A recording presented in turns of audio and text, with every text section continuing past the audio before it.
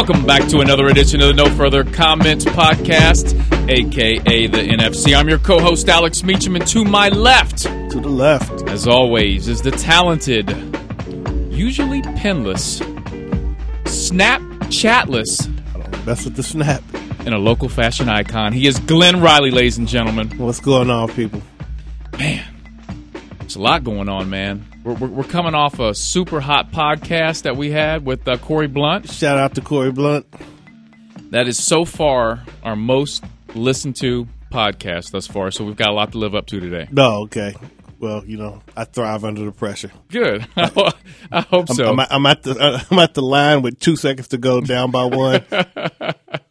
Knocking him down? Yeah, I don't know. I'm just a young freshman. I've never been in this position before. So what's up? What's going on? Shit, chilling, man. Just getting it done. Yeah. Episode 23. Right. Yeah, we got a lot to talk about. We've got a special guest a little bit later, okay, which we're going to get into. Quick social media. Mm-hmm. A couple people were asking me about that. On Twitter and Instagram, I am at Alex_Meacham,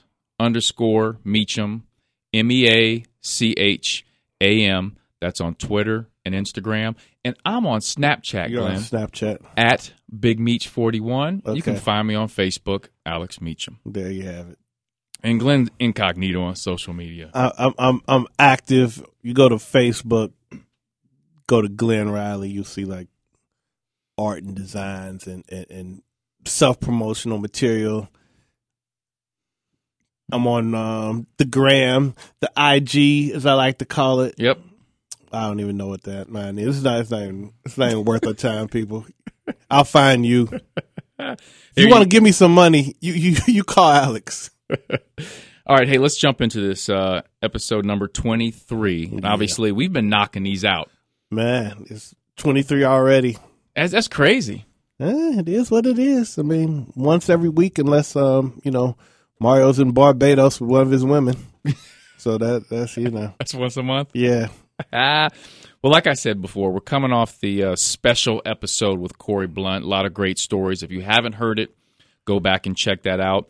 And, Glenn, I think we need to do and continue with our numbered podcast, but we might need to look at doing some special podcasts with special guests like we did with Corey. Yeah, makes sense. Yeah. And put those out every now and then. So got to give the people what they want. Yeah, whatever. So give the people what they need. Got to give the people what they want. So Corey Blunt told, and for those that don't know Corey or haven't listened to it yet, a former Bearcat basketball player, part of the 92 Final Four team, and also an 11-year NBA pro. Told some Michael Jordan stories, and I think that's a great segue for this episode being number 23. And as usual, that was Michael Jordan's uniform number. Very good. And that leads us to the Jersey game. Yeah. What do you got, Glenn? A lot of, I don't know, kind of weird choices here. Marcus Camby. So we're starting with NBA. And hoops. Yeah. Jason Richardson. Draymond Green. Chubb just like Draymond. Anthony Davis. Better not say no. And the King of Akron. Who would that be? LBJ. Steph Curry was born in Akron, right? Yeah, that's the craziest thing. They were both born in the same hospital. Yeah, isn't that hospital gone now? I don't know. Down or something? They need to build it back up. Make some more babies. We get those kind of results. Put some babies out. Yeah. Okay, so you said AD, LeBron. Did you say Camby? Yeah. Okay. Let me see. Switching sports. Baseball. Got Dave Justice. Ooh, we told Dave Justice stories before. Yeah, well, I mean, he's married to Halle Berry. When that was the number one thing to be. Kirk Gibson. Wait, it's still not the number one thing to be? I mean, she's like 55 now. She still looks good. Oh, she still looks good, but I mean, 50. As Shaq said, 35 ain't 25, bro. Do it one more time. I would do the entire podcast in the Shaq voice. No. Yeah, the legend Kirk Gibson hit the famous home run for the hit the famous home run for the Dodgers. I know your boy, your favorite person, Bob Costas, has the story about the Kirk Gibson 1988 World Series home run. Okay. Yeah, he was just he gave a play-by-play. It's on Ken Burns Baseball. I know how you light up whenever someone mentions the name Bob Costas, so I'll spare you that. Yeah, please do. Yankees 80s legend, hitman Don Mattingly. Yes, one of my favorite players growing up. And manager. Yeah. And of not a good manager at that, I've heard. I don't know. An average manager. Fair to say, but I mean, even the average manager is good in the years his team plays well. So I mean, who's to say? Okay. Another guy managed a little bit the same era, Ryan Sandberg. Yes. Of second baseman, Hall of Famer for the Cubs during the 80s. Yep. Ryan Sandberg was a quality player. I remember the Reds used to always get beat up by Sandberg. And a quality man. Okay.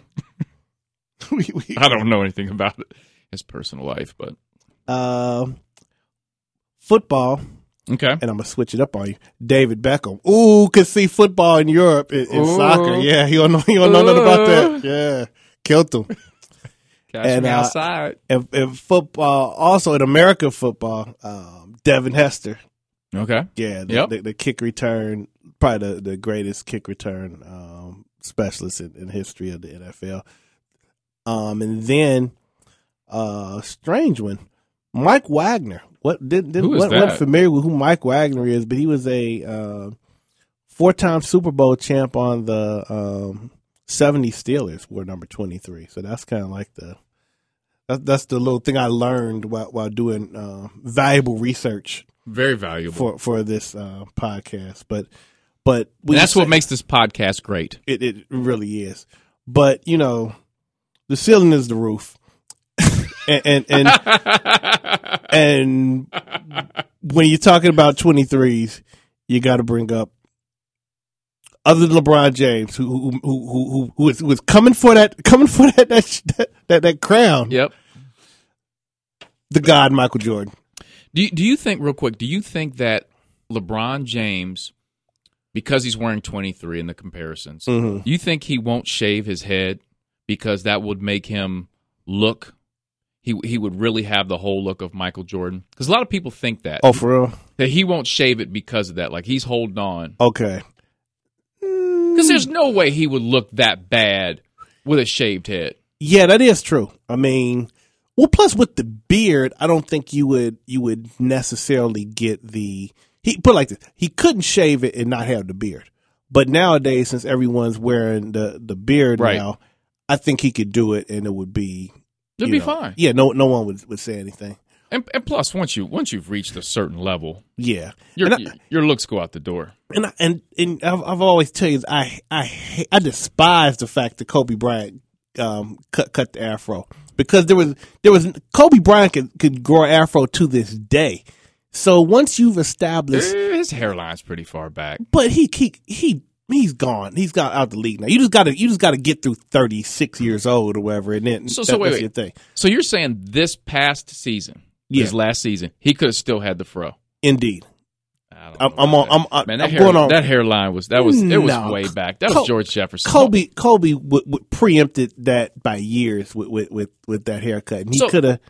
So you're telling me if Kobe Bryant had an afro last year, people wouldn't be calling him to cut that because his hairline's pushed back? I don't think it would have. I mean, we could look at photos and stuff and do a further analysis, but he had a signature haircut.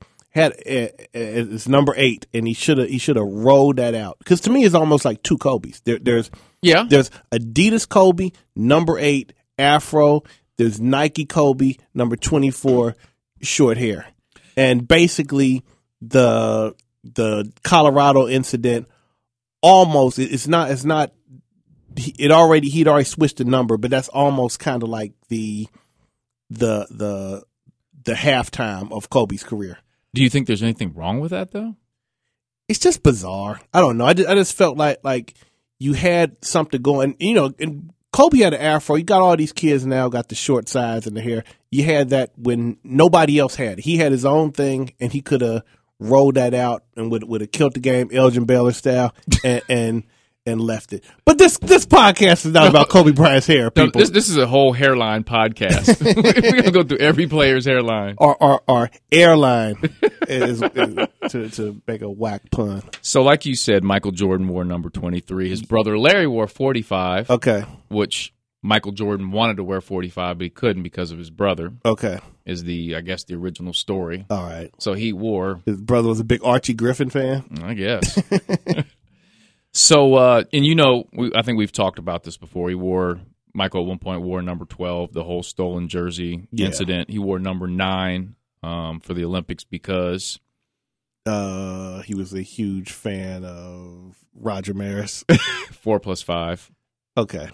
Is the reason why. Well, he could have wore 5.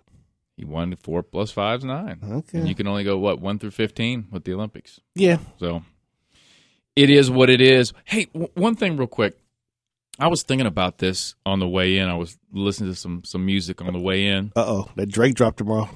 Does it? More Life. That's what I heard. Really? Yeah. Speaking of Jordan Brand. I've been, the OVO.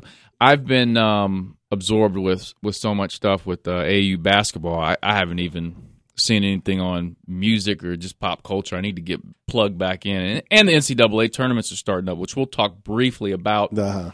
But I was thinking about this. Michael Jordan, to this day, is the most name-dropped athlete in the history of hip-hop. Okay? Okay. And I'm thinking, what are the top hip-hop lines that have mentioned Michael Jordan or referred to something related to Michael Jordan? Now, I have my top 3 Jay-Z lines. Now, I did this driving in. I just kind of thought about it. My top 3 Jay-Z lines of all time using MJ. Uh-huh. Okay. And I'm sure you might have some other artists. Okay. Possibly. Okay. I don't know. I want you to think about it while I'll give you my top 3, Jordan, and tell me if you agree with it. I'm going to start with 3. Okay. Number 3. Coming from the Best of Both Worlds album with R. Kelly. I'm Michael Jordan. I play for the team I own. Okay.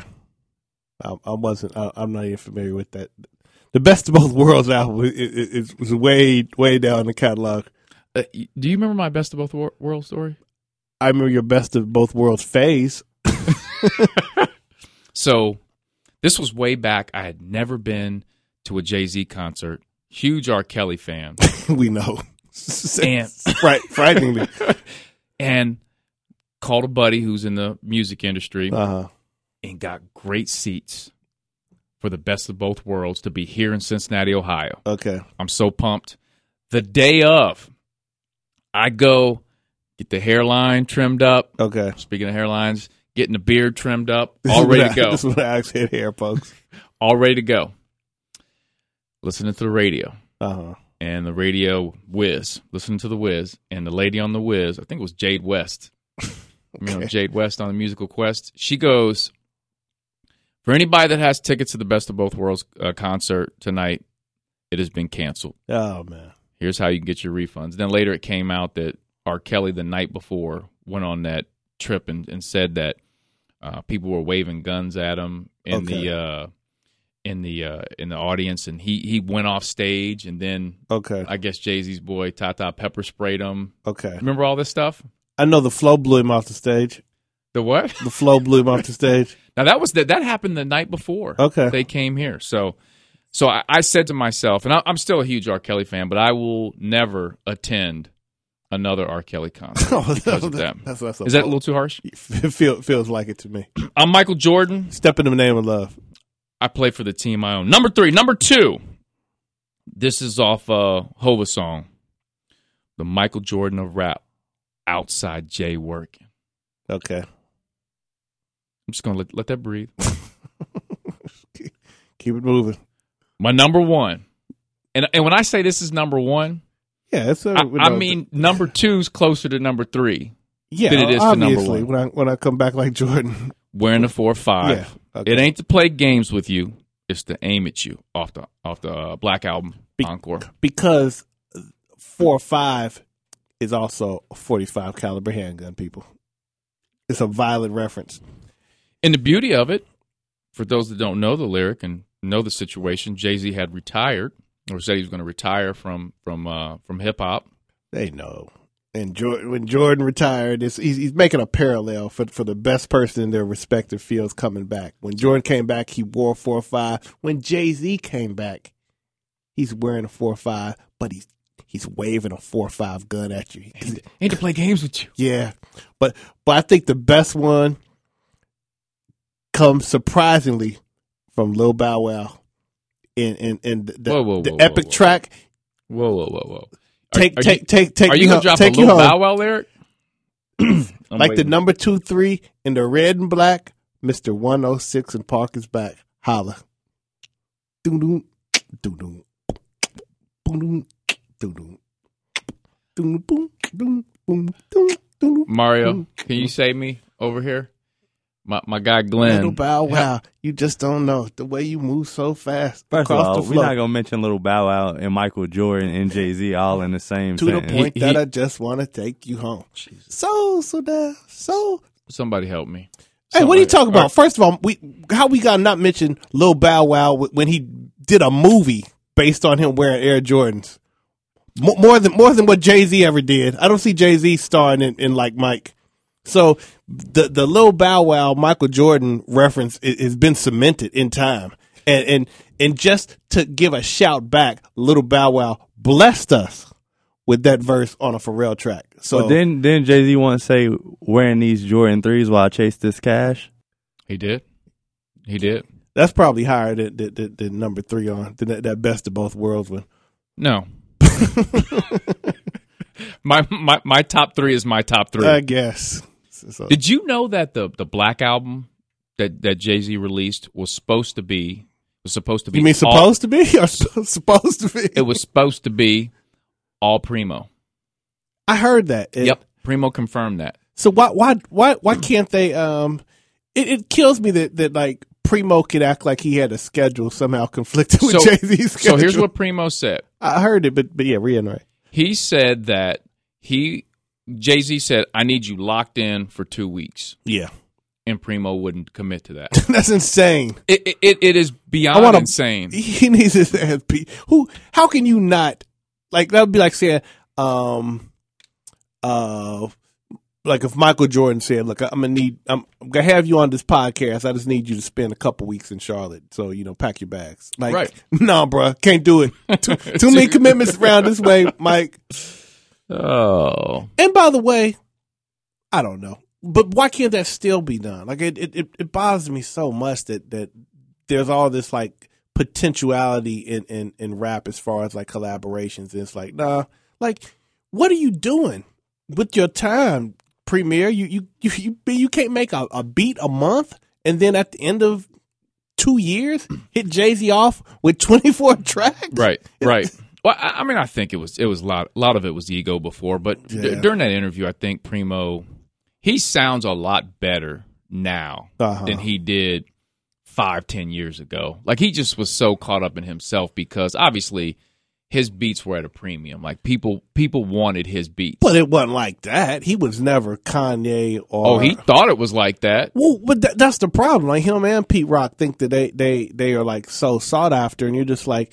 You weren't never at Metro Boomin level. Well, here's the thing, though. And by the way, what Metro Boomin is doing with these flutes, taking them down, stunting on my ex in that new Kodak, what he's doing with a flute beat, man. You feeling it? Metro Boomin is to flutes in 2017 what Pete Rock was to horns in 1994, and I'm aware of how bold that is. You finished or you done? Yeah. I don't know. I just think with a lot of those guys, a lot of it played in the ego. Because if you think about it, Primo, for a period, had crafted the sound of New York hip-hop. Like, that's true. It was a lot of it came around that sound. But he was only getting on Gangstar. He basically had the Gangstar albums of all of his material, more or less. And then he would have the... We doing this for the streets of New York B-side of, Biggie and Jay. Like they would always have one Primo song. Right. And beyond that, it didn't seem like he wasn't never doing like a heavy volume of work for a lot of successful artists. Right. And by the time like 04, 05 came, Jay-Z was clearly the biggest rap artist and biggest artist, period, who would be in demand of a premier track. You know what I'm saying? So listen. It's frustrating to even hear a story about something. You know what I'm saying? It's like saying, oh yeah, you know Halle Berry wanted to talk to you in 1999. He's like, this does me no good now. Right. Let me ask you this: what, in your opinion, what is the greatest hip hop beat of all time? Peach Fuzz. Because we play it to start every podcast. If you could say one beat, I'm real partial to Who Shot You. Okay. I really like that Pharrell grinding, as well as La La La. There is a Pete Rock remix of Take You There that is my joint. Okay. And Primo's Mass Appeal. That Mass Appeal track for those who understand repetitiveness, not getting old, but improving as it goes on. Yeah, like that song. Yeah, the Mass theoretically Appeal. Yeah. should you if you like it at first, you would think by the time you heard it 10 minutes straight, you're like, okay, this is just stupid. Like he's not doing anything. Right. But it just keeps going. You just and keep liking it. Dope. Yeah. I would agree with that one. Yeah. If you're in a club, and just in the history of if you've been somewhere, all 8 times I've been in a club, and have you ever been in a club or a situation and you've heard a track for the first time, and you were just like, wow. And I'll give you mine here in a second. I'll give you mine. It's unfortunate, but I was digging it that night. What is it? Ludacris, Pea Poppin'.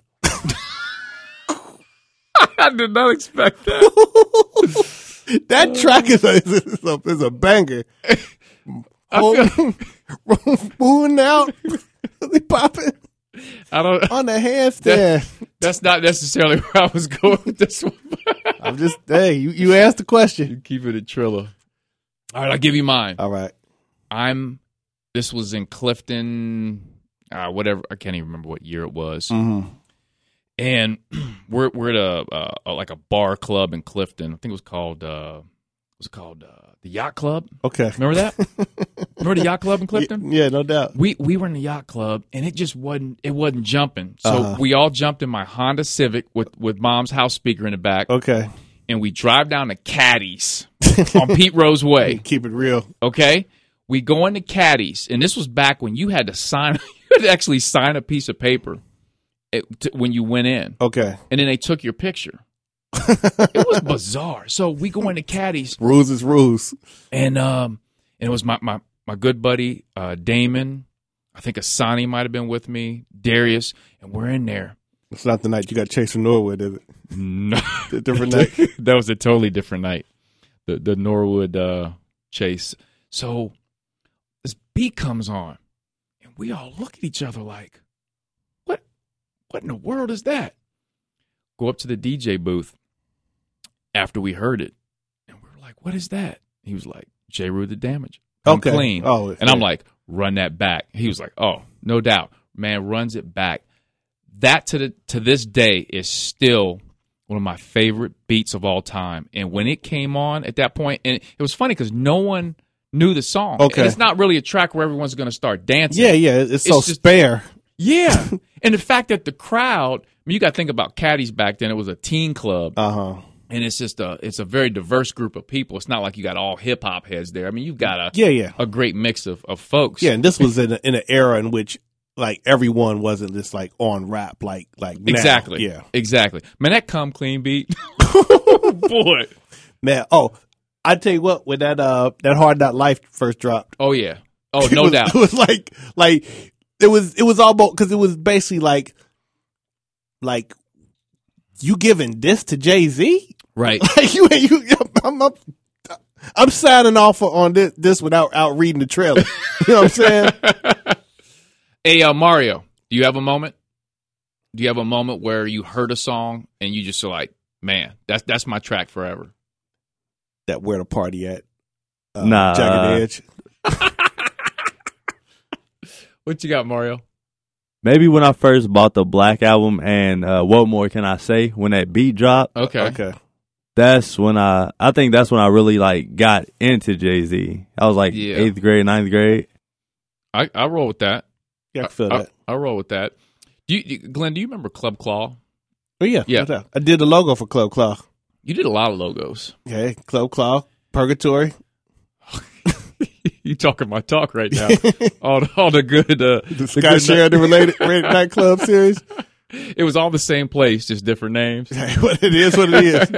So Club Claw, when the Black Album came out, okay, DJ played the album from start to finish. Oh, that's what's up.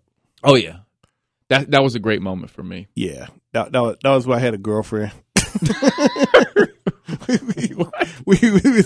that was like the exact time to be and my girl we was kicking it with the Black Album.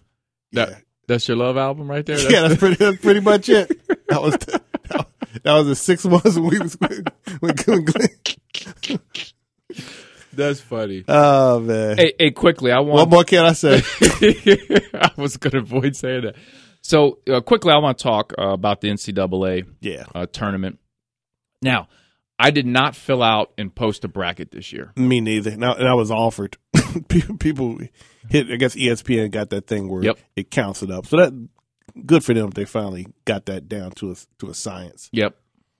Well, I didn't fill one out. What I did instead was I kind of looked through it and I picked my Final Four based on my, I'm doing the air quotes, basketball knowledge. Yeah. This isn't my heart picks. So my Final Four is Villanova, Arizona, Louisville, and UCLA. Okay. What do you think? I disagree with it. Okay. But, well, a couple weeks ago, I picked Kansas. I know everybody's like, oh, never pick Kansas. Nope. Even though they've won a title in the past 8 years. Nope. Although they have two outstanding guards, which is very important. That's why they got two outstanding guards and they got Josh Jackson. So I'm like, that's good enough for me. I always think Duke, just all things being equal, you got the best coach. Duke has a team that probably doesn't fit, but they just got talent. So, who knows? And then how long have I been screaming about Luke Kennard? Yeah. Man. Been getting killed on Twitter for I don't know how many years about Luke Kennard, and he's gonna be a lottery pick. I wouldn't know Luke Kennard if he walked into this room. Is Luke Kennard black or white? Oh man, you for real? I don't know who Luke Kennard is, man. I know Grayson Allen. Yeah, well, and Grayson Allen was I think preseason player of the year in college. Yeah, a lot of people said he was the NBA prospect. Yeah. Luke Kennard went to Franklin High School. White kid, shaggy hair. Yeah, right up the road. Oh, I know that. Yep. Okay. If he got to go to Duke, then he must be balling. Well, he scored a lot. Well, here's the thing, though. He scored a lot in high school. The conference wasn't great. He took a lot of shots. He was definitely a volume scorer. That's the way to score. And people said that he couldn't play at the level of a Duke. Okay. And it's just something and about. And they laughed at him. It's about something about guys that just know how to play. Yeah. And you just know once they get in a system. See, here's the thing that people miss. Mm-hmm. When you're a senior in high school or even a junior and a college coach is recruiting you, he's not thinking about where you will be your first year. He's looking at a long-term process for a guy like a Luke Kennard. He's thinking 5 years, where can this guy be? Okay, so when somebody says, oh, no way he could play at Duke, well, you're thinking next year. Yeah. You're not. You're thinking of the one and done cats and comparing them to him, and that's not the way you do it. Exactly. But he's definitely put himself in the NBA, so I'm glad to see that. So yeah, Duke always has a chance. Get that money, Luke. No doubt. Who else you have? Probably. Well, it's Carolina. Carolina's not in the same joint as they're in the side Kansas with Louisville. No, okay, Kansas is up top. Yeah, so those are my three. I have to look at a bracket to see I have coming out the ones I don't. Is Villanova in the same thing as Duke or Carolina? Not with Carolina. Okay. Duke's a 2 seed, right? Or they're yes. 1? Okay. Who's the one in their bracket? In Villanova's? In Duke's bracket. Oh, in Duke's bracket? Yeah. Mario. Or is that? Can you look that up for me? Gonzaga. Okay. Yeah, a lot of people don't believe in Gonzaga as a strong one, but I would like to. If they win the title, that's going to be something because that's like, you know what I mean? That's the only major thing to ever happen at that school as far as, you know, winning a title like that. That will be, you know, 30 years from now. I mean, assuming Gonzaga. I apologize, but I stand corrected. It is Villanova. Okay. I don't even remember. Yeah. So that'll be like one of those epic things. Like 20 years from now, we're doing documentaries on the Gonzaga team that won because, you know. Yeah. Because they'll probably have to beat somebody like who's, you know, super legit. And if they do, we've got to get the walk on. Oh, no doubt. Those I'm saying. Rim back on. Arizona is in their bracket. I'm a fan of how Arizona's playing right now. After beating UCLA, running through the Pac-10 conference, they seem that they're starting to figure out their system with Sean Miller. Well, it's always dangerous. One way to lose me as a fan is defeating in any of the Ball brothers. So we'll leave that right there. And we're gonna have some LeVar Ball talk a little bit later. So quickly, the University of Cincinnati, my Bearcats play Kansas State tomorrow. Okay. And then if they win that, they're fortunate enough to beat Kansas State. Kansas State won the playing game. They beat who was it? Wake Forest. So they're tired. Possibly. But they played sloppy against Wake Forest. Found a way to win. I think if the Bearcats stay the course, I think this podcast will be out, you know, after the result is. But if the Bearcats stay the course. And in the NCAA, the one thing you got to watch out for is if you play a team that's, you know, a lesser seed and a team that everyone thinks you're going to beat, you can't get nervous and you can't get in a rush if the other team goes up or it's a close game at halftime. For example, Minnesota was playing Middle Tennessee State today. Yeah. And Middle Tennessee was giving them a game, and Minnesota panicked. And if they would took that L, if they would have just stayed the course, chipped away. You got to stay the course like George Bush Sr. What?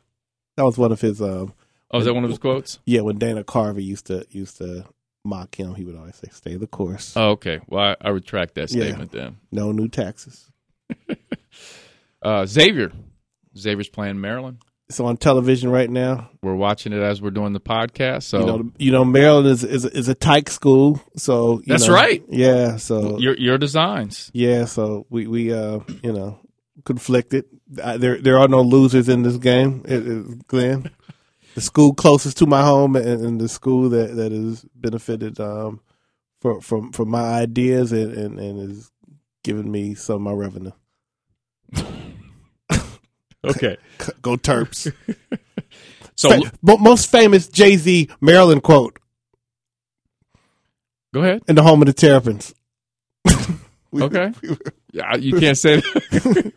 Got dirt cheap for him. Plus, they're short. We were serving them. So some of the other local teams that are in the tournament, we just talked about Xavier, NKU. That's crazy. Great story for NKU. Yeah, when people talk about Northern Kentucky was at the tournament, I was like, is this Division I? Yeah. Yeah. Well, they've historically been a Division II team. Yeah, that's what I'm saying. So it's like funny that but I mean, first year eligible. That's crazy. For the NCAA tournament, and they win their conference, and they're going to win the whole thing next year. So, they play UK. The new sheriff in town. Play UK. Whatever. Small thing to a giant. Minor setback for a major comeback. I think NKU's going to play UK tough for a half, and then I think UK will wear him down. Monk will start to do what he does. Monk will start hitting eight consecutive shots, and Bam will start dominating the post. Dayton. We talked to walk-on Jack Westerfeld from Dayton. Yep. So they play Wichita State Okay. And Zach Bush, one of the walk-ons we had on here. Hey. Yep. So the two walk-ons going at each other. They can exchange war stories of the No Further Comments podcast. I talked to both of them today. Okay. Yeah, I sent them some. Is that text game messages. tonight or? It's tomorrow. Okay, cool. So yeah. Hopefully, when you get this podcast, they haven't already played each other and or fought. I was going to go to that game to watch Wichita State versus Dayton. However, they play the same time my Bearcats play. Oh man! So I'm not going. You gotta make a business decision. Always got to make a business decision. Now, hey, one thing with this podcast, Glenn, and since it's number 23, you can't talk about Michael Jordan and not talk about the shoe game. Yeah, and what he's done for the shoe game, and he's pretty much the MVP of the shoe game all time. No doubt about it. In fact, he has his own shoe. Did you know about this? Really? Tell me more. You talking about the Stavali? They're called the Air Jordans, and every year there's a new pair. and when did it start? The youth seem to like them. When did this happen? I don't know. I missed that. Okay, yeah, you really need to get up on it. Well, there have been a lot of people responsible for that whole branding of Michael Jordan. Yeah. And where the shoe line is right now. Just to think, coming out of North Carolina, and I might be wrong on this, but I think Michael initially wanted to sign with Adidas. Yeah. You remember that? Yeah. It was always said that he wore Converse in North Carolina, but always would wear Adidas in like practice and everything. But you had to wear the team official shoe when you played in the game. But he really wanted to sign with Adidas. I don't think they were like Nike was offering way more. Like they didn't see the vision, and I think there was a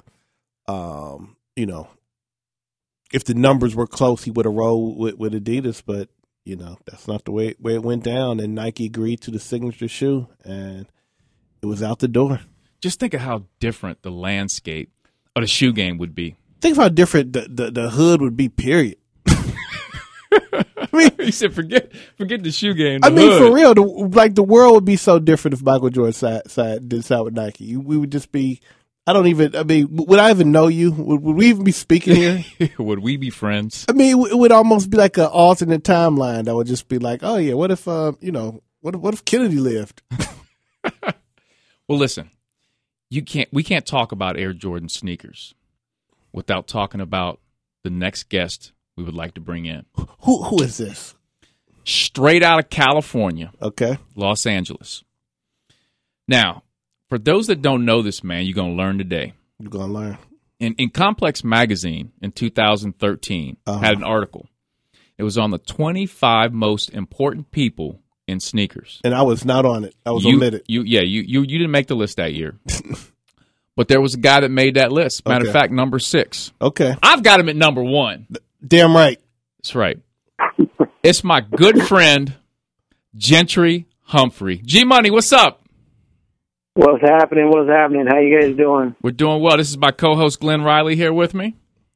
What's up, man? Nice to meet you. Oh, nice to meet you as well. Good. So all good. So, G, let me set the stage real quick on how you and I know each other. And I'm not sure if you remember the details of this story, but back in I think it was around 2000, close to around September or so. I just finished playing basketball at the University of Cincinnati. I come back with the current team that's there at UC. We were in the locker room. One of the assistant coaches that year asked me to come in because they had some people. I think they said some people are coming that I think you need to listen to. And I was like, what in the world? Okay, I'll show up. So I show up, and in walks 3 folks that walk in the room, and I see this guy, Gentry Humphrey. And I'm like, I know who that guy is. I'm big in the sneaker world. Yeah. Like, it's Gentry Humphrey. I'm like, oh man, that's crazy. And so my teammates, you taking Snapchats? Man, Snapchat wasn't popping back then yet. I would have if it was popping. But you tweeting all about this? So Gentry and his team talk about and at that time, the Jordan brand was getting ready to release the Jordan 15. Okay. And Gentry and the team laid out all these Jordan sneakers, talked about it, and talked about how the process, and we were, obviously a Jordan brand school at that time, and I'm just in heaven. I'm in heaven, listening to them and learning about the process. And after we finished, I asked Gentry if I could have his email, and he gave me his email, shot him an email. The biggest mistake that man ever made.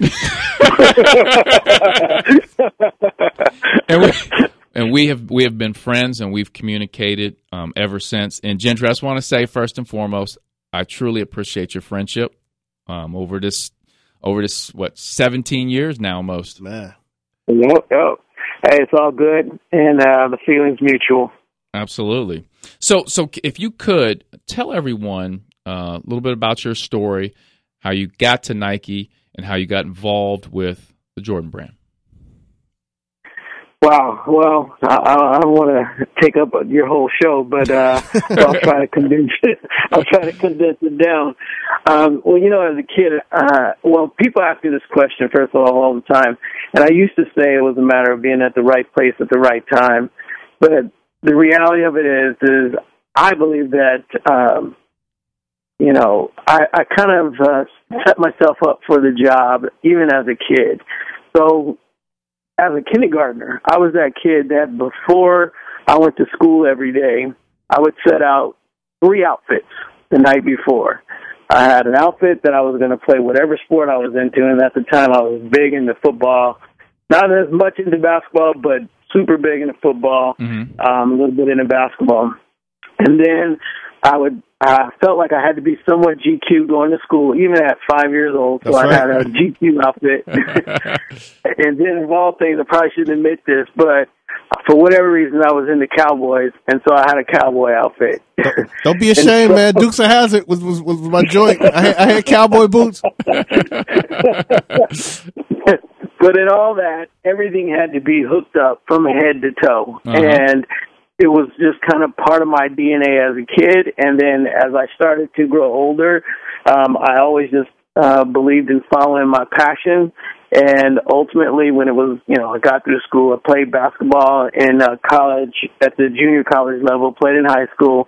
And basketball became my first love, and I stayed connected to the game. And growing up, I had to basically pay for school myself. And so I started working, and when I chose my first job, I chose a job that, again, fit my second passion, which would happen to be footwear at the time. So there was always this connection to footwear, kind of the fashion industry from day one. And, once I started to, I started my first job at Nordstrom, worked in the shoe department, and was that guy that just loved shoes. And at the time, the store only did dress shoes and casual shoes.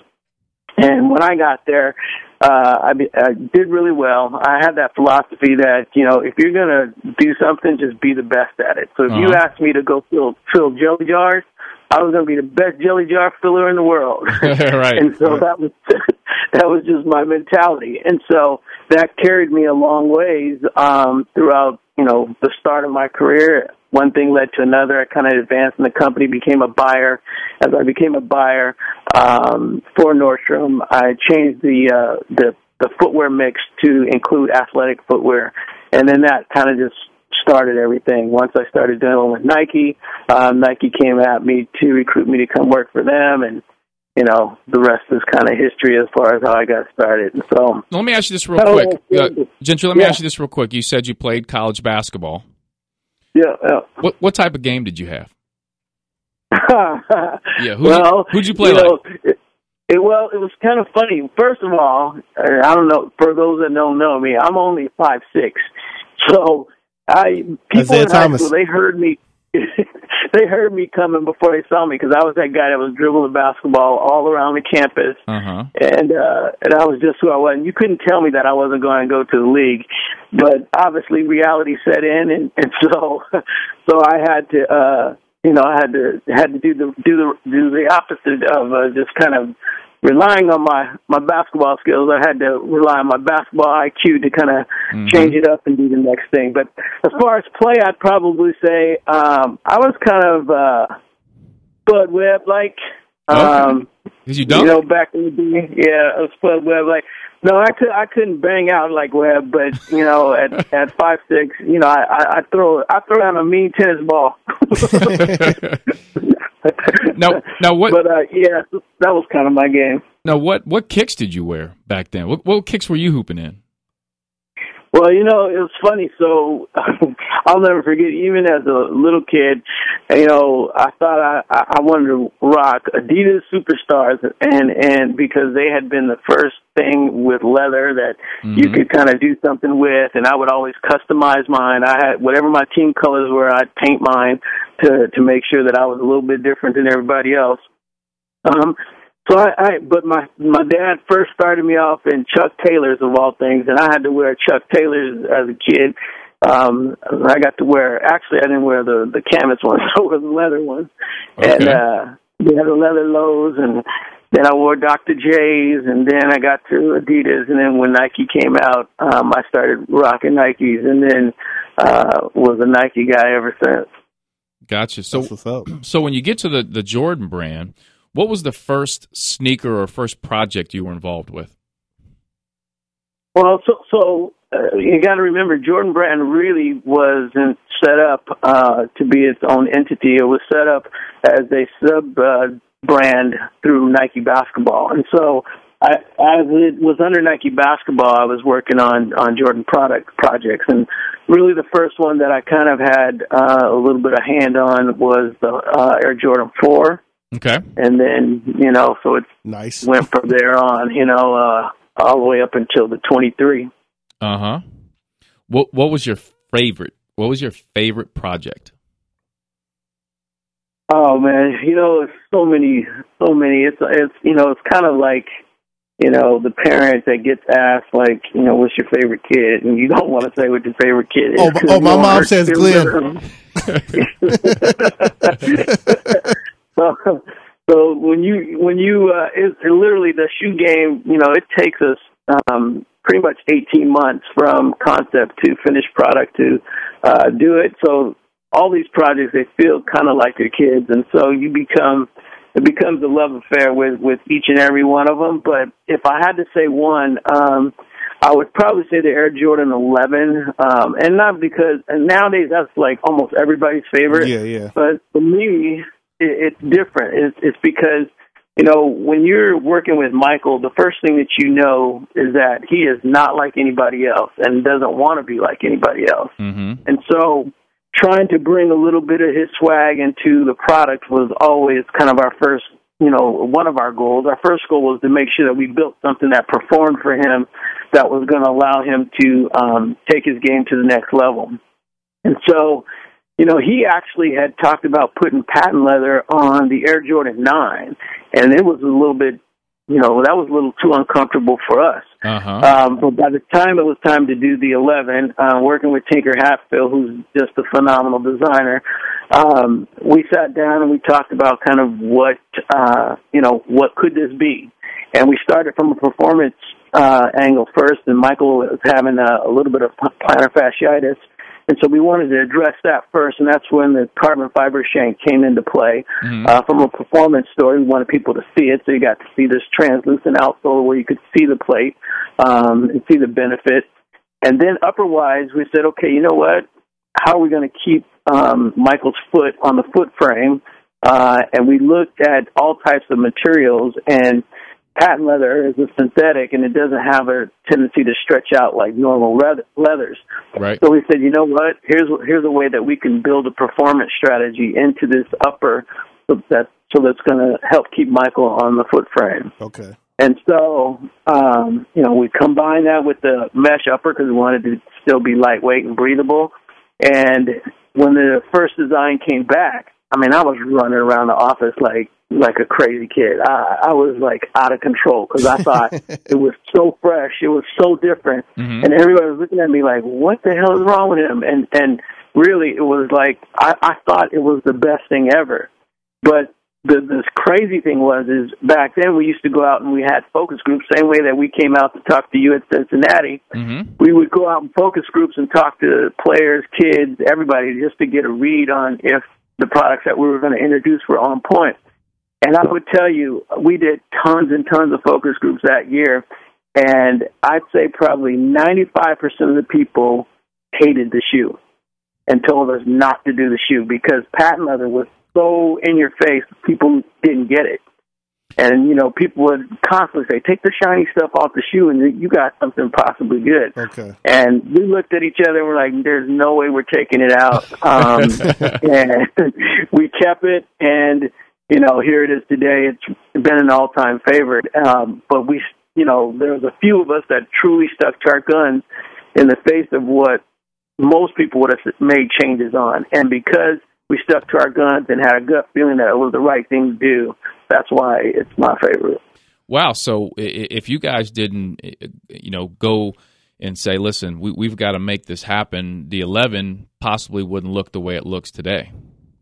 Oh, without a doubt. Without a doubt. Like 90% of the time when you take these focus groups and you get that much negative feedback on it, we'll go back and we'll make some changes. But on this one, we're like, you know what? Michael's about being different. Michael liked it. We liked it. And we're rolling. Yeah, focus groups. I've been on a bunch of focus groups. Like, I don't know what the deal was. Maybe they just needed black folks around my age at a certain point. But they used to always call me in for just these product tests. And they're some of the dumbest people that I've been. You're like there was a thing with I was a sample person on the first ever week of Jimmy Kimmel Live, and they had Snoop Dogg as a co-host. And one of the consistent drum beats you heard was, I think Snoop should be the host. And you're like, obviously Snoop Dogg hasn't been chosen by the network to be the host of the show. He was just co-hosting for the first week. And this is the type of nonsense you get in the focus group. So whenever we focus group for the podcast, Alex tells me, oh, people want this. I say, who cares, Alex? Yeah, sometimes you gotta go with your gut. You gotta beat it, Jordan 11. Yep, that's right. Now, are you obviously you're not surprised that a lot of folks look at the Jordan 11 as the shoe of all shoes, and you're not surprised by that, are you? Now I'm not, because once it delivered. And it helps when you win 72 games that season too. Yeah, it did. Yeah. Now I'm not surprised, but honestly, back then I was, because again I was in the first stages when I heard several people say, "Don't do it."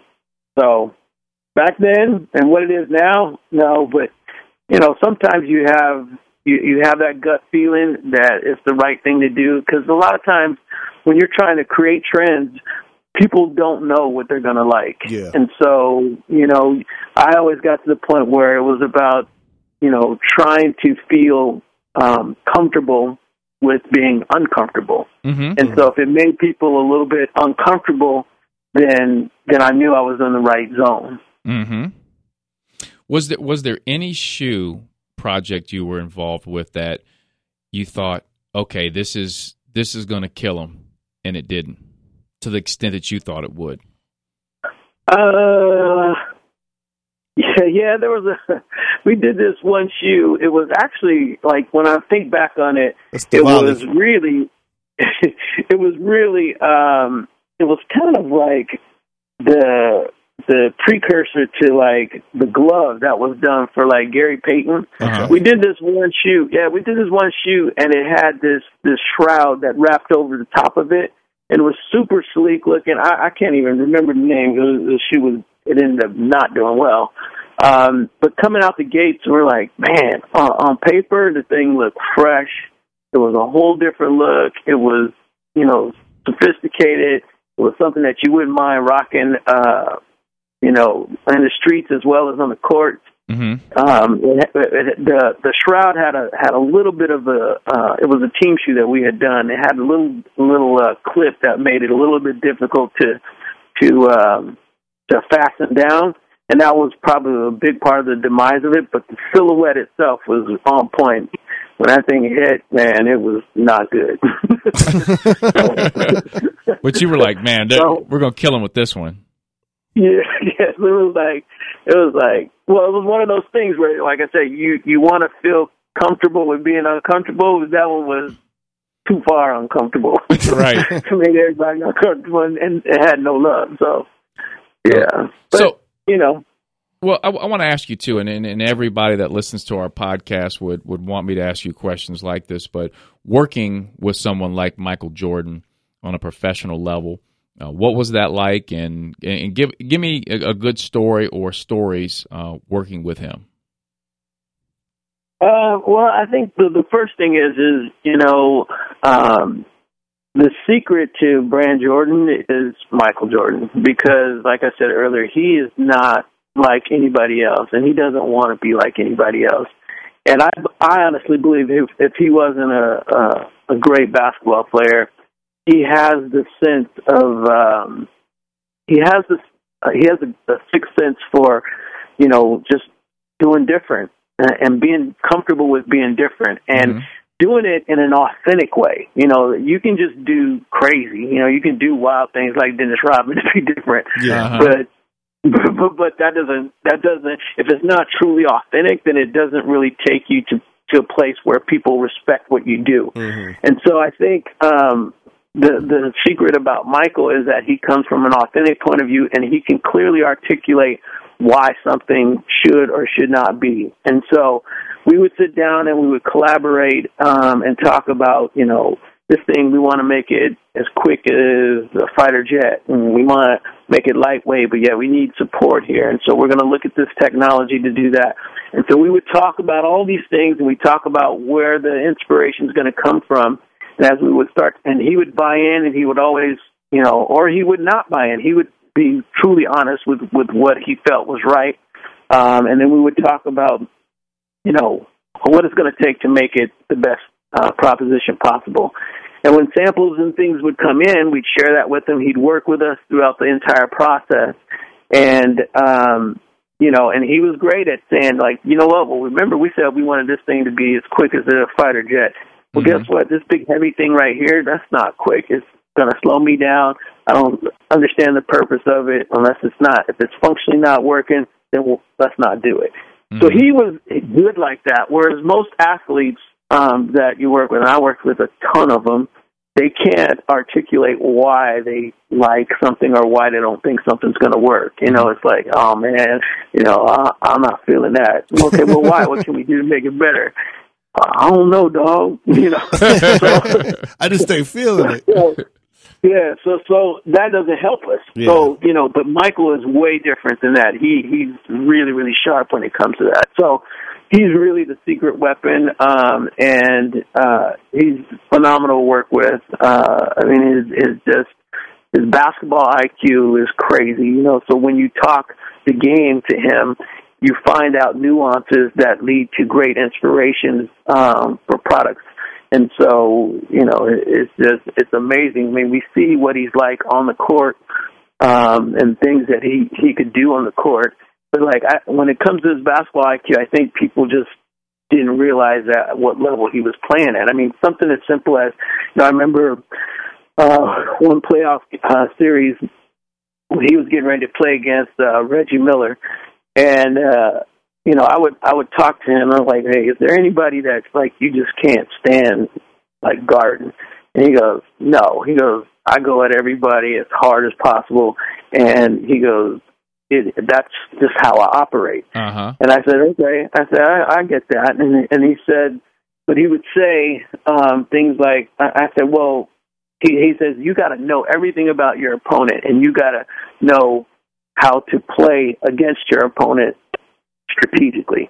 And I'm like, well, what do you mean? And he would say things like, well, you know what? You can name anybody in the NBA, any two guard in the NBA, and I can tell you majority of the time where they're going to miss. Like if you said Reggie Miller, he would say, well, 22% of the time he's going to miss his shot. When he misses, it's going to come left, or 32% is going to be short, or whatever. He had all these statistics, and you can just rattle off any guy.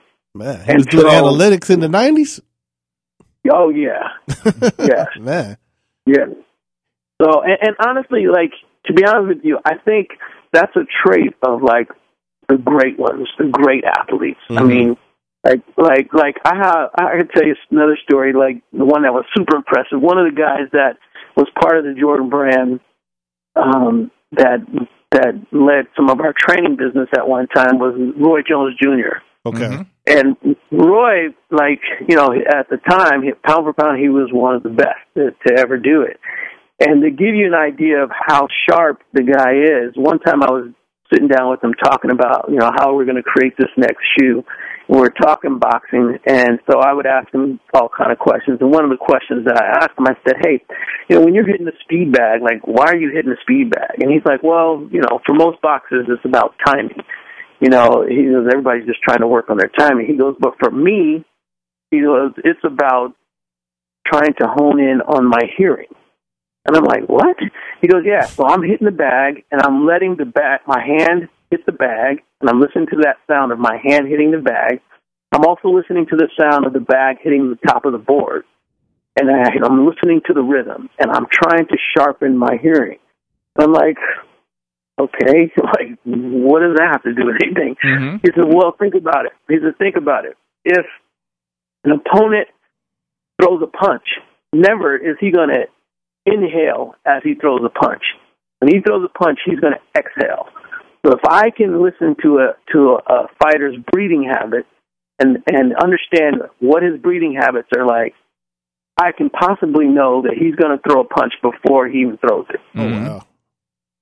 So, again, great ones are able to kind of take things to another level.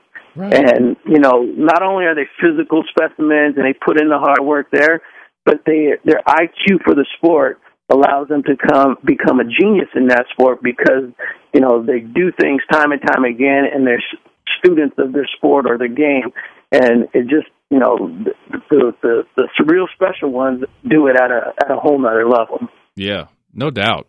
That's crazy with Roy Jones Jr. because, you know, I do a lot of boxing and boxing workouts, and I've never heard that, and it makes sense though. Yeah, you're real there for the title. Oh yeah, I'm up for the title. I'm going after. You going against Triple G? Oh yeah, I don't want any part of him. I'm going for McGregor. I'm gonna fight McGregor first, get him warmed up for Floyd. Buddy team. Buddy Meach. Hey, Gentry, another thing too. Your impact on the shoe game is obviously unreal. And when you watch, for example, the NCAA tournaments going on right now, and I've been watching games since 12:15 today, all the way till now, you watch these kids on the court, and I mean, I think just between the 12 and 2 o'clock game, I might have seen probably 12 retro shoes out there, all shoes that you've had a hand in. When you see that on the court today, I mean, do you realize the impact and what that's done for the game? You know, it's funny. Not probably as much as I should. I just look at it as, you know, back in the day, we tried to create the best shoes possible. Anything that's going to allow a player to take his game to the next level, that's what it was all about. How do you create something from a performance standpoint that's going to really, really work? So it doesn't surprise me today that some of these shoes still perform at the level that they have, or that they do, just because, like, they have all of the technology that we had at the time that was going to allow people to do what they needed to do. I think the difference is nowadays, you know, the product is a little bit lighter weight, and so you know, so that's probably the biggest difference. But as you guys know, in basketball, sometimes lightweight is not always the best because there's, you know, some people feel like if it's too light, it doesn't provide the support that's needed. Right. So it doesn't surprise me today that some guys are still rocking it, you know, from a performance standpoint. And then it doesn't also surprise me that they show up on court today because from a cosmetic standpoint or aesthetic point of view, they're still way different, you know, than kind of most of the shoes that are done today. So if you're looking to kind of set yourself apart from everybody else, And, there's still some of that, some of the bragging rights that's associated. Back in the day, if you walked on the court and you had Jordans on, you better be able to go. Otherwise, you were going to get clowned. And so I think a little bit of that swag, kind of carries through to younger athletes today who may not have even fully embraced kind of what Michael truly brought to the game, but they know that everything that the brand's associated with and kind of the special nature of what the product is. So it doesn't really surprise me today. Yeah, and I want to tell you this, and I probably haven't told you this sometimes, but I've dropped your name a few times meeting some people. Not long ago. So not long ago, I ran into Penny Hardaway. I don't know. I don't know if I told you that story, and he was standing and off to the side, and there were some people around him, and I know Gentry. Yeah, I know Gentry. I was like, oh, for real? How you know him? So I talked to him. Now you and he was cool. He was like, yeah, what's up? So and you've worked with Penny. Can you talk a little bit about that? Yeah, it was crazy because when I first had to work with Penny, someone else was kind of really working with them, and a lot of times, when an athlete has a signature product, he wants to have, a little hand in kind of how it all goes down. And at the time, we had guys that, were kind of new to working with certain athletes, and, guys got to feel a little bit comfortable with who they're working with. Mm-hmm. Otherwise, you don't get kind of the honest feedback that you really need to do something right. Well, when I had to work with them, it was on a project that was already down the road, and then, at that point, it was trying to okay, we need somebody to sell them on this because we should have probably worked with them a little more than we did. And so when I sat down with Penny, I was just really honest with them. I'm like, here's the deal.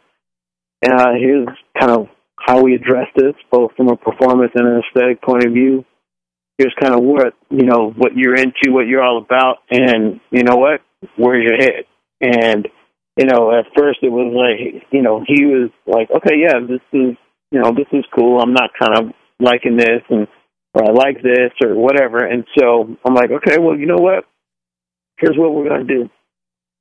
We're going to go back. We're going to kind of work on this. We're going to, as we kind of continue to do different iterations of it, I'll keep you in the loop, let you know what's going on, and then we'll go from there. And so that's how I kind of built, some trust and a rapport with him. And then after that, it was just a matter of, making him feel like he was invested in the process from minute one. Mm-hmm. And, we became pretty good friends. And, now we both play golf. And so when we see each other, we play golf together. And, there's, I still have you remember that song, Return of the Mac?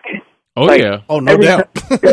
Every single time that song comes on, I think of Penny Hardaway, because I remember one time we were going into we're getting ready to have a meeting, and I was riding in his car, and we were headed to the place where we were going to meet, and that song had just come out, and we were both just, we were like in that movie Barbershop, how everybody's bumping their heads, shaking their heads, to the beat. That's how we were on that song. Uh-huh. And that song just sticks with me every single time I hear it, even today. But, so we have a great relationship.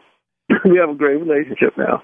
That's cool. That's what's up. Yeah, Penny's always seemed like a great guy. I saw there was recently a story. I don't know if it was a short documentary about what he's doing now. Have you seen that? He went back and coached. I mean, that's a great. Yep. They put that piece they did is awesome.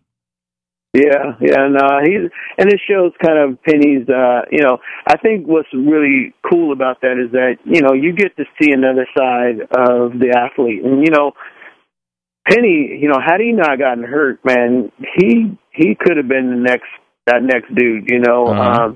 I remember him and MJ, saying he thought that Penny was going to be the next big guy. And, unfortunately, the injuries kind of got to him a little bit. But, man, his game was nice. He had it all. Oh, no doubt. And you talked about golfing with him, and if you could talk about what you're doing now with the company.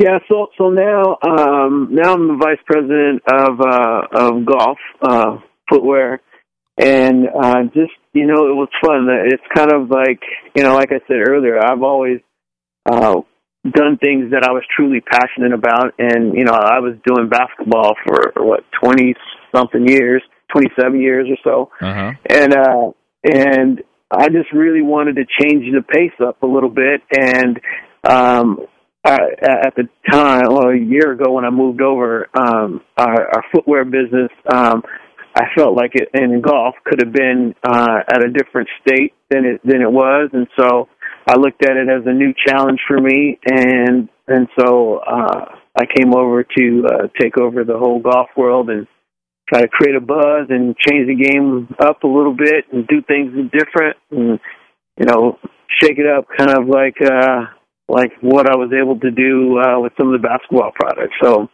having a great time doing it, and it's funny, created some mad hysteria about 3 weeks ago when we launched the first Air Jordan 1 golf shoe. I mean, it was that. Ridiculous. Yeah, it was ridiculous. And, the golf industry hadn't seen anything like that, and got just a lot more things to do and have a lot more fun changing it up.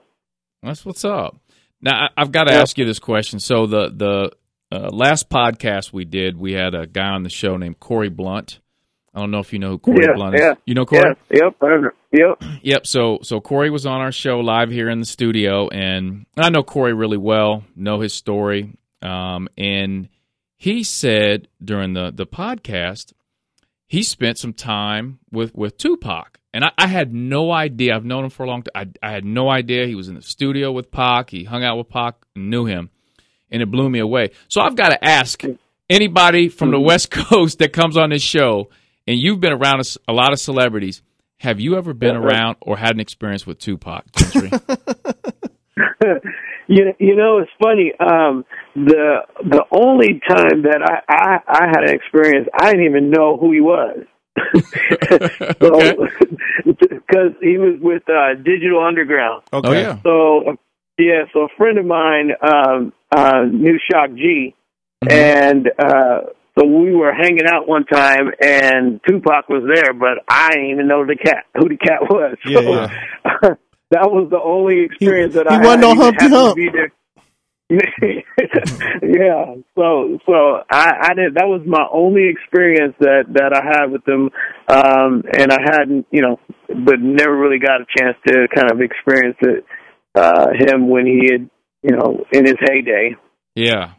Now I was thinking, you're probably number one or number two on the all-time list of people who just get hit up for sneaker requests 24/7, 365, 66 on leap year. What's the?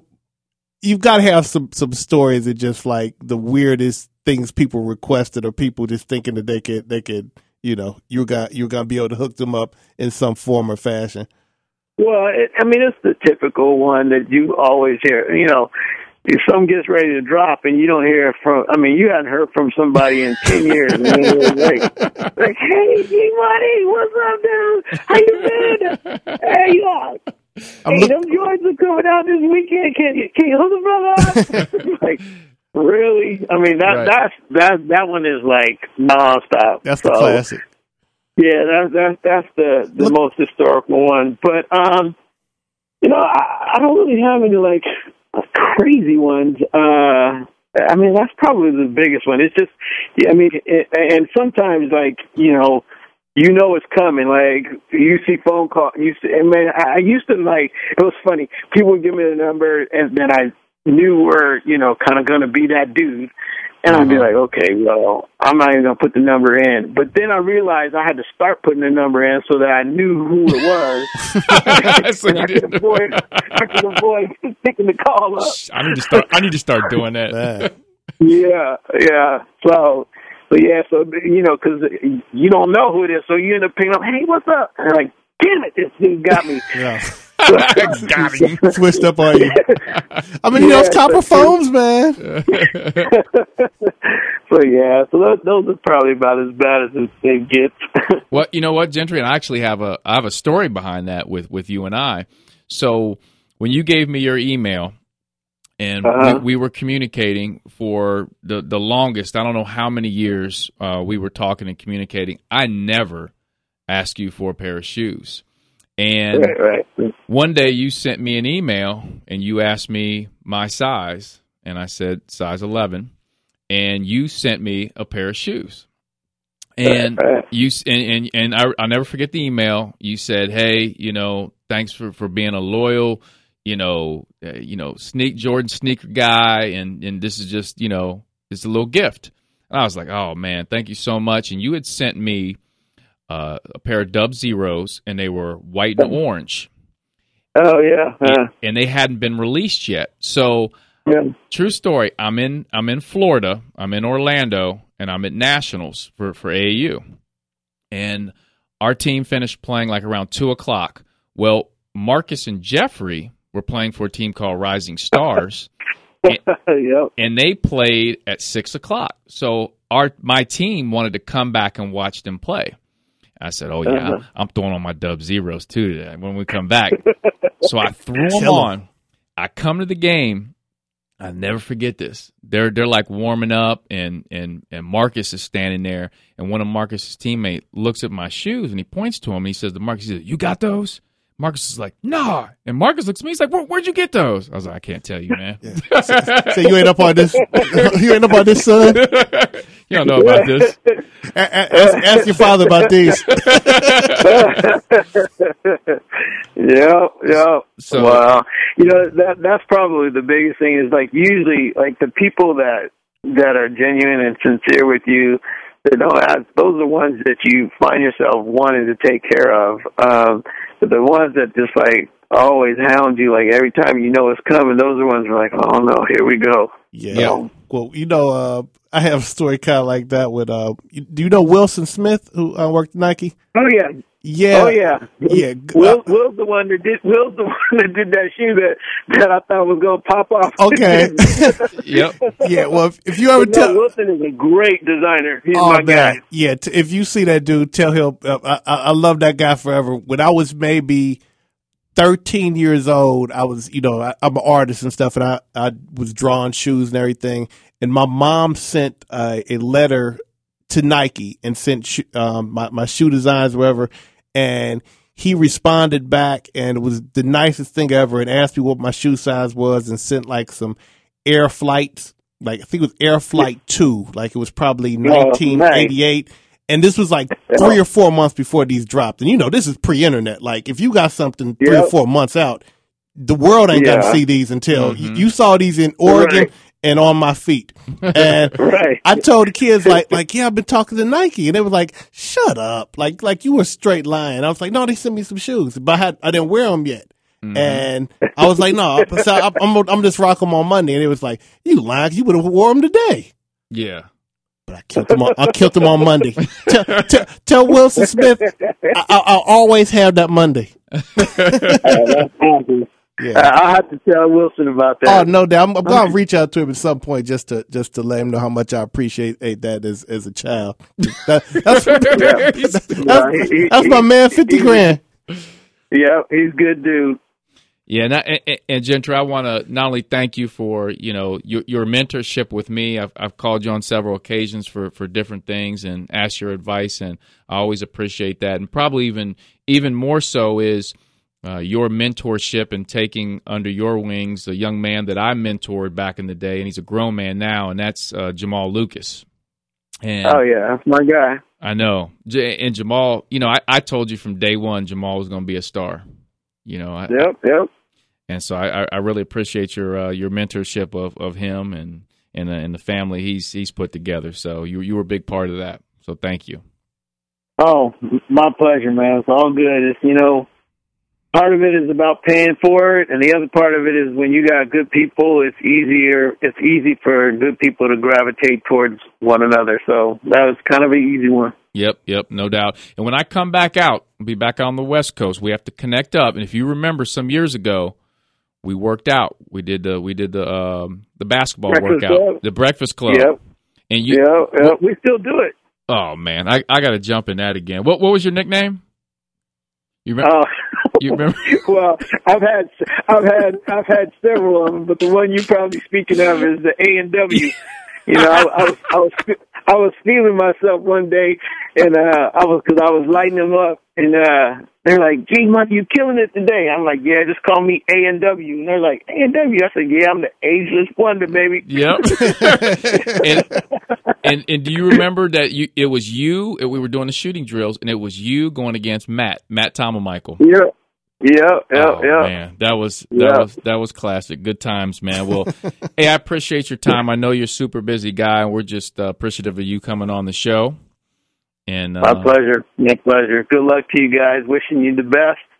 Proud of you for kind of making things happen. You had that entrepreneur spirit, and it seems to have paid off for you in many ways. So thank you. Stay blessed, brother. Thank you. I appreciate that. We'll be in touch soon. All right. Appreciate it. All right, G Money. We'll holler at you, man. Yes, all sir. right, you guys take care. You too. Peace. Yeah, man. Oh man. G's a good dude, man. Oh, no doubt. Now, what shoe? I want to ask you, since we're talking about the Jordan shoe, what shoe would you say in that Jordan shoe line really brought you in? Like, I've got to get these. I got to be a part of this brand. It's weird because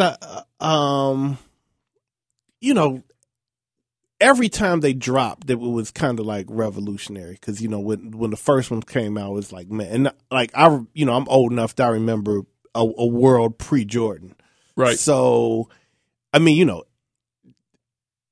couldn't even get them at the stores. Like, it was just like, where do you even? I think maybe one store in Cincinnati had them at like I think it's Courtside downtown on the square. Oh wow! And that's taking it back. I don't even remember that. Courtside was epic. That's where you got your Run DMC Adidas shirts. That's where you got your Ewings at. How close was it to the House of Adam? Maybe a block and a half. Courtside was underneath the square. You remember you could walk from the square underneath. Yeah, where it used to be like a coin shop. Yep. Yeah, yep. I know exactly. It was across the street from there.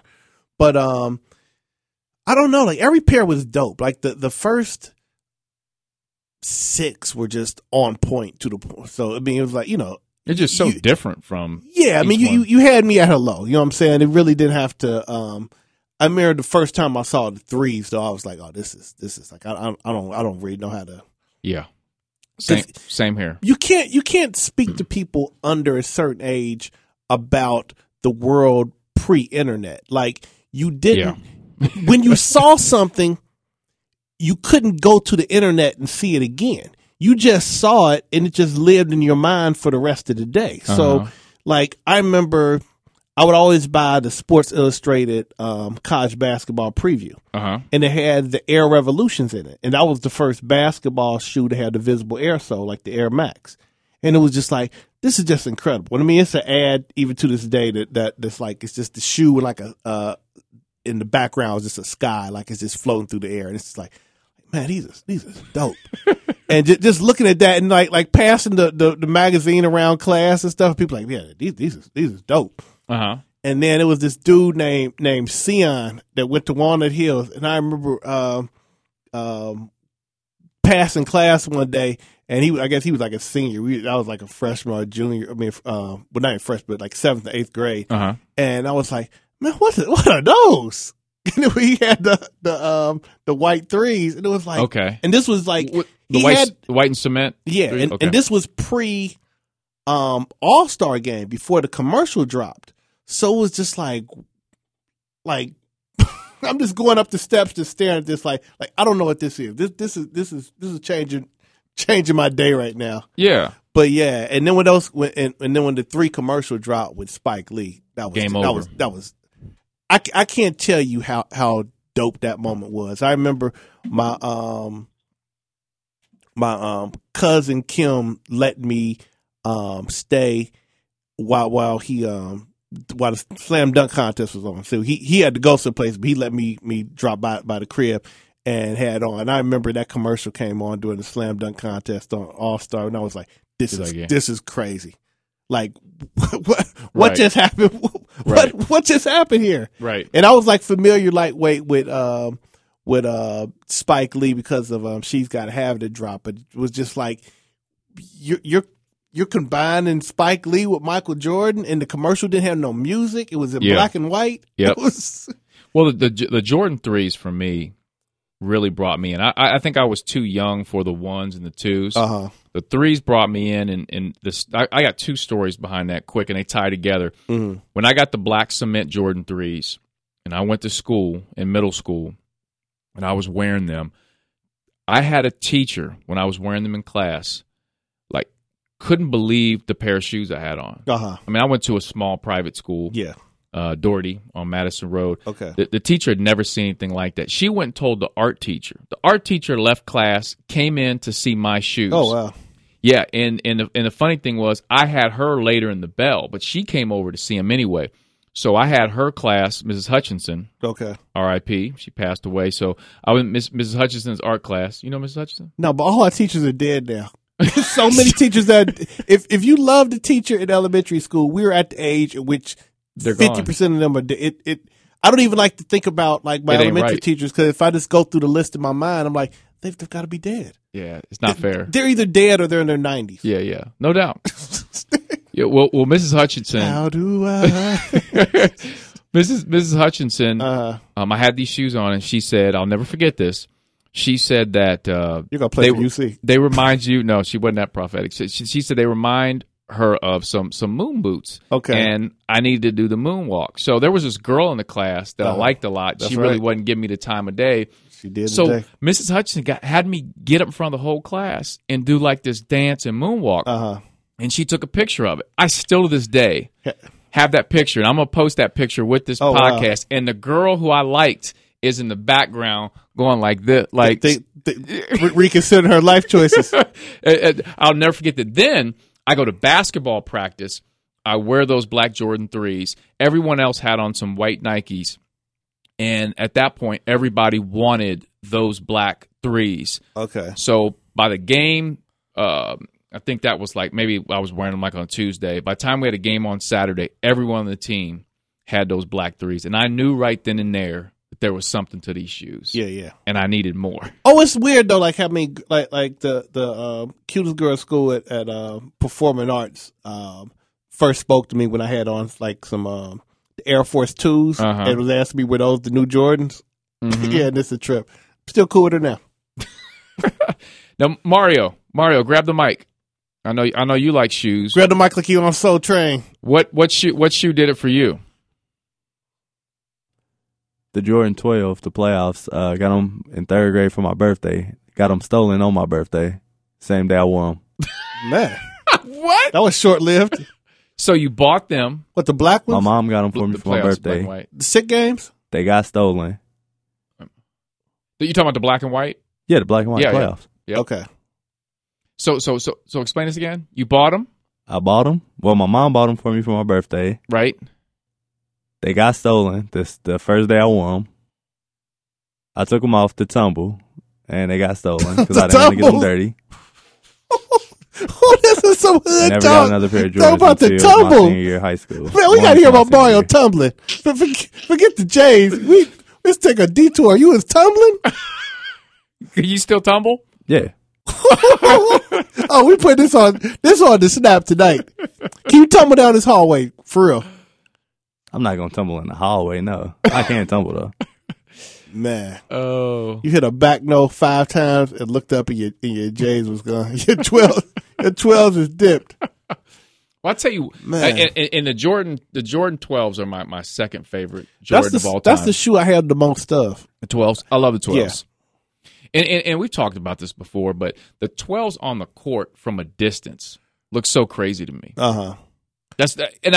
When Michael Jordan played an exhibition game in Louisville years ago when the 12s came out, he wore the white and red 12s. He played the Kings. They were playing the Kings, and I was there at that exhibition game.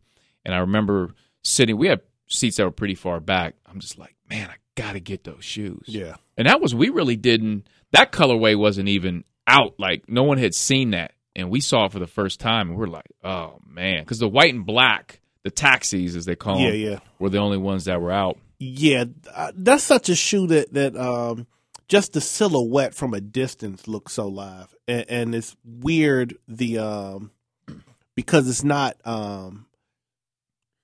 directly symmetrical. How like the one side it like kind of encroaches on the toe a little bit more than the other, and I thought those would just look so dope. Let's just like with jeans or just a whole bunch of hookups. Well, the Jordan 5. The black metallic 5 will always be my all-time favorite. And I will never forget, remember when GQ used to have the pictures of the Jordans in the GQ? It would be a special picture. Yeah. That always did it for me. Okay. Like, when I saw the 5 in the GQ, I'm like, that's what you're sold. Oh, I was like, that's the greatest shoe. I remember seeing them in a book. You remember Nike used to have those little? They were like hand-sized books with they might have the orange, like the box. They have the little stripes, and it would be like a mini catalog. And they had like one for fourth. Yeah. And somebody had that joint. And it had the white and black ones, and had the first look of the great ones in there, and it was like, what is this? Like, whoa. Yeah, and that's always a real game changer, because that was kind of like the first time a Jordan had a color that was just like, okay, we're just gonna set the agenda with this. Like this has no bearing to anything else. We're not trying to match it up with a team. We just like, this is for real.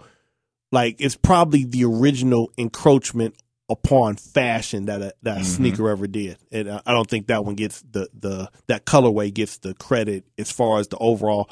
That shoe basically forecasts what the sneaker game would be like 20 years later. Yeah, no doubt.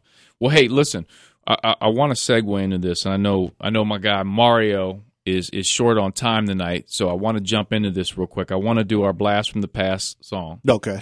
And this song is off the Space Jam soundtrack. All right. And listen, it's obviously the most famous song off the soundtrack. Oh, man. But I want to tell you why. I think everybody in the world knows this song. Sing for us, Mario. Sing along. Is this You Are Not Alone by Michael Jackson? Because the same chorus. Did R. Kelly write that? Yes. Those songs are dangerously similar. So, my question is this song the greatest song off a soundtrack for a movie of all time that tied into a movie? I wouldn't say that. Give me one that's better. Staying Alive. Yeah. I don't know. Yeah. Staying Alive is I mean, The Heart Will Go On is a contender. The what? The Celine Dion song from Titanic. Yeah. That's but Staying Alive is integral. That's still, that defines an era. So you put that at 1? Probably, yeah. Okay, what do you have at 2? Whitney Houston. That would be up there, because that song is more famous than the movie. You know what I'm saying? People know that song and they think of, you know what I'm saying? You don't think of the plot lines of The Bodyguard. You think of I Will Always Love You. I mean, it's certainly a top 5. You know what I'm saying? I'm trying to think of. I'm sure we're missing, a bunch of other stuff from the 80s. I mean, like, I don't think Axel F counts. Nope. That's. I mean, there's certain songs that are like I guess you would call them soundtrack songs, but they're like, part of the score, right? More of, yeah. So more so than that, right? I'm ranking that as number 1. Okay. I Believe I Can Fly. I don't care what you say. Well, what's the one, the Cooley High song? How Do I Say Goodbye? But I mean, that was more famous with Watch Guy. So damn, Mario throwing the music like the Oscars. This is the Oscars. And the winner is Hey, Mario's got to go. Mario's got to go. So, hey, we want to thank everybody. La La Land, ladies and gentlemen. It's been our Michael Jordan centric podcast. So we're about to shut out shop since we're being told we have to. The Oscar music's playing. All right, thank everybody for listening to another episode of the No Further Comments podcast, episode number 23, and we'll see you on 24. The ceiling is the roof. The Kobe forecast? The Kobe? Maybe.